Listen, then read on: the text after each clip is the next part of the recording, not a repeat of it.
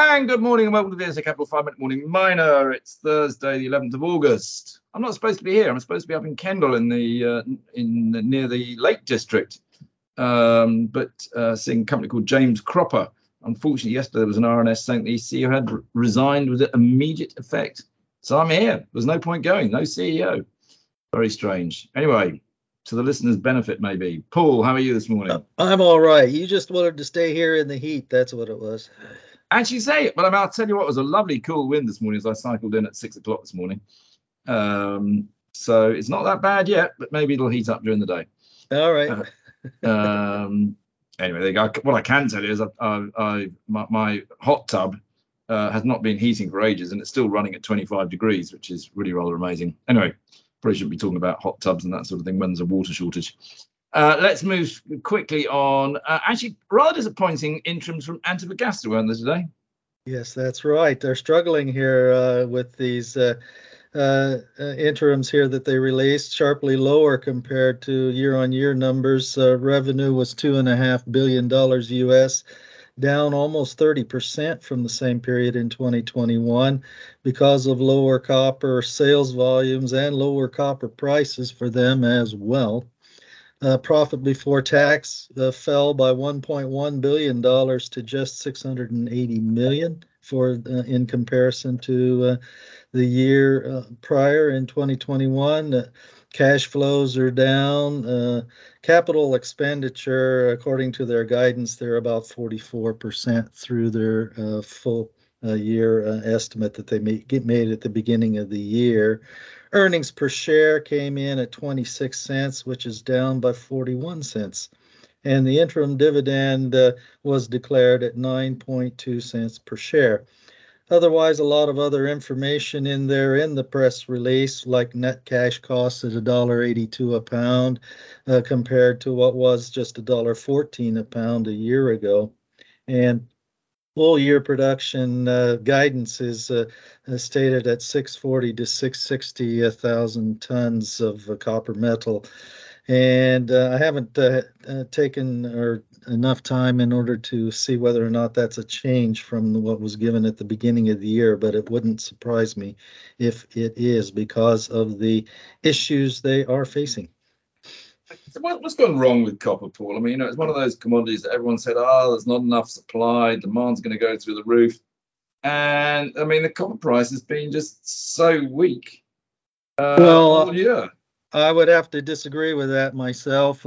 Copper price this morning, I looked $3.65 a pound. If we were really weak in the copper sector, I would say that we would be looking at numbers much closer to $3 a pound at this stage, given the outlook for recession around the world. So I'm not discouraged by this. This is just a correction, in my opinion, as opposed to a fundamental change in the copper outlook.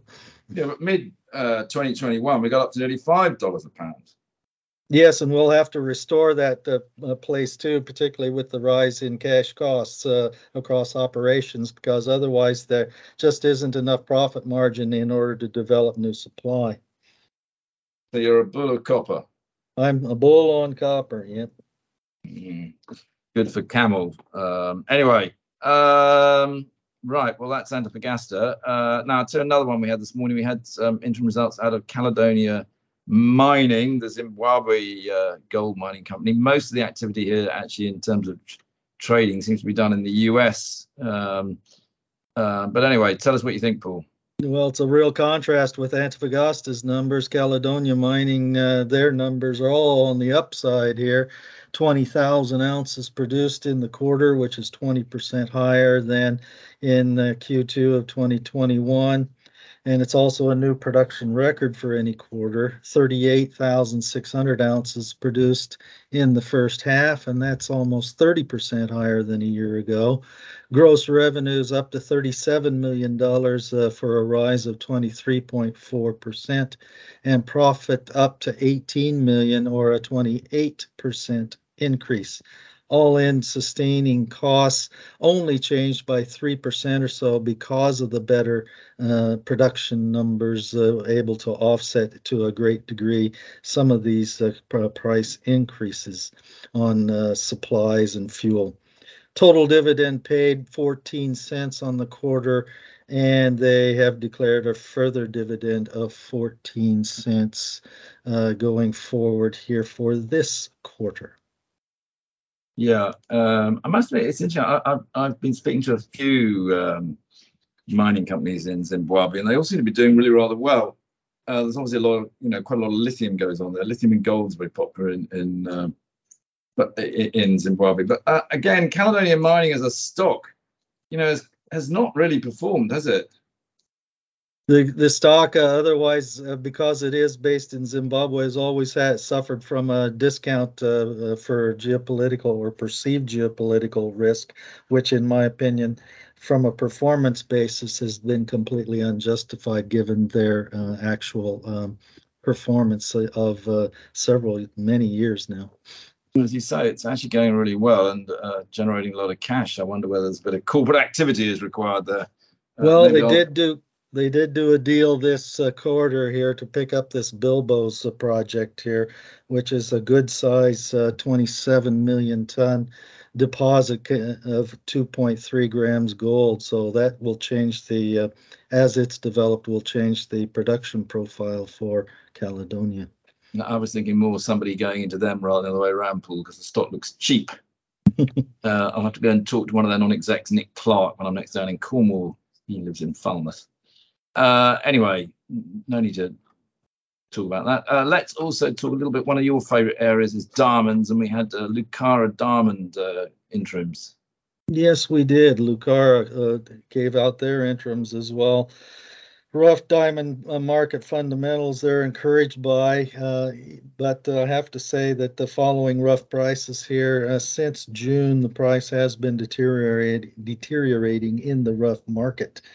So these numbers that you see reflected here probably a little bit past tense as opposed to what we'll see in the coming quarter.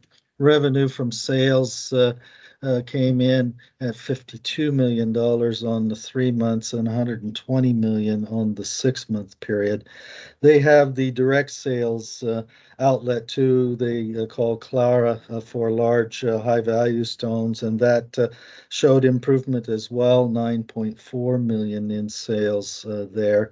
In compared to the 8.3 million in the prior quarter. Cash position at 41 million, and they have been spending money here as they work to convert the Karowe mine from open pit to underground development over the next several quarters here.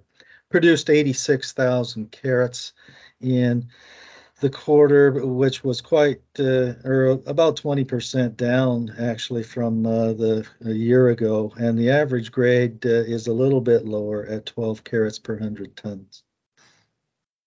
Okay, and actually maybe with Artemis Resources, which the punters play around in quite a lot, they've been suspended, but they've now managed to get their drill results out, I think, Paul, and they're going to be trading again. What's that all about? Yeah, what that was is they had incomplete drilling results yesterday that they had released, and they felt that it was or whether it was the regulator that flagged it for them or just their own dissatisfaction with the results that they could disclose yesterday. They suspended the share trading until they could get these results out today. And this Carlo Castle thing I followed for several years now. It's a cobalt gold project, shear zone and vein hosted in West Australia. And it's surprisingly good to me, I would say, because of its grades in gold and cobalt, but also showing up with some nice copper now in individual intercepts, like 9 meters at 1.2% copper, 2 grams gold, 0.05% cobalt, or 8 meters at 2.5% copper, 0.24 gold, and 0.86% cobalt. So obviously they'll be continuing to drill this thing because I think it's surprising them as far as the continuity of mineralization is concerned. Cobalt, I mean, it was obviously hugely in demand, so to speak, but it will be very quiet as a marketplace, isn't it? It's gone more quiet, I would say, because of the concerns around so much of cobalt having to be sourced from the DRC and the ESG concerns around whether that the cobalt supply is compliant. About 15% of the world market in cobalt is artisanal mining, so there's a lot of concern as to working conditions and whether there's child labor involved and things like that. So anywhere that high-grade cobalt can be worked up in other jurisdictions that don't have those concerns, like Jervois Global's project in Idaho, which is coming toward production shortly, or this one, the Carlo Castle deposit in Australia, which has no cobalt production. Those are keenly being followed. Well, it's opened up 14% this morning, but bear in mind it has actually just doubled basically during August. So I think most of it is probably now in the price, and it's back to basically where it was when it came to the London market, certainly at the beginning of the year. Okay, I think that's enough, Paul. We've done plenty of time there. We'll love you and leave you, as they say. But there is a lot more activity in the market now. The market is coming back to life. We'll speak again tomorrow. Very good. See you then.